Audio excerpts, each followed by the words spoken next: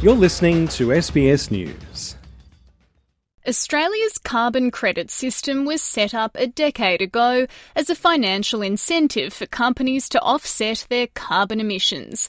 One credit equals 1 tonne of carbon not emitted. Companies can buy carbon credits, allowing them to emit greenhouse gases, while projects that offset emissions can claim credits through the federal government's $4.5 billion emissions reduction fund. The scheme's success is seen as vital if the government is to reach its target of net zero by 2050. But last year, the integrity of the carbon credit system came under fire, prompting the newly elected Energy Minister Chris Bowen to order an independent review. It's absolutely vital that Australians can have confidence that when a carbon credit is exercised, it is real, it is verifiable, and it is substantial. The report released on Monday found the carbon credit scheme is well designed overall, but could be improved, making 16 recommendations, among them the establishment of a new integrity body and scrapping credits for so-called avoided deforestation, while making it harder to obtain credits under other carbon offset measures.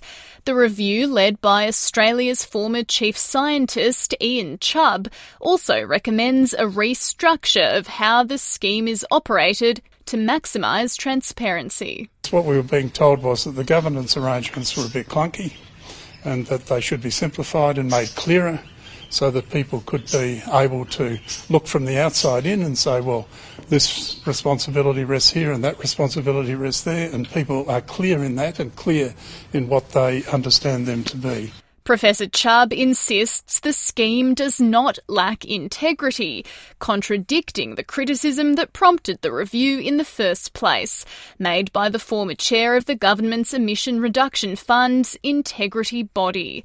Andrew McIntosh says millions of taxpayer dollars were being wasted on carbon credits for projects that delivered no environmental benefit. He says the report's findings are confusing. We're disappointed and really confused about the findings. What they've essentially said is that there's a need for quite sweeping governance reforms, yet there's nothing really wrong with the carbon credits that are being generated. We find that illogical. Why the need for major changes to governance if there's nothing wrong with the credits? The opposition's energy spokesman, Ted O'Brien, says the report vindicates the coalition government's management of the scheme. Overall, the report should be welcomed. I think it has confirmed what we have been saying all along, that this is a system that has great integrity. But we should always be open to having improvements, and where they have identified some of those improvements, I think that's a good thing. Jennifer Rayner from the Climate Council has also welcomed the report's recommendations, but says carbon offsets can't substitute real emissions reductions. Carbon offsets are supposed to be our last resort for that little share of emissions that you can't avoid or otherwise reduce. Unfortunately, at the moment, too many companies are just paying for offsets, and it's the first and only thing they're doing to address their harmful emissions.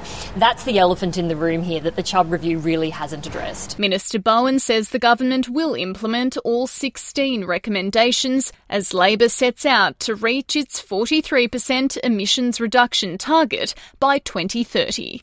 Sarah Temevska, SBS News.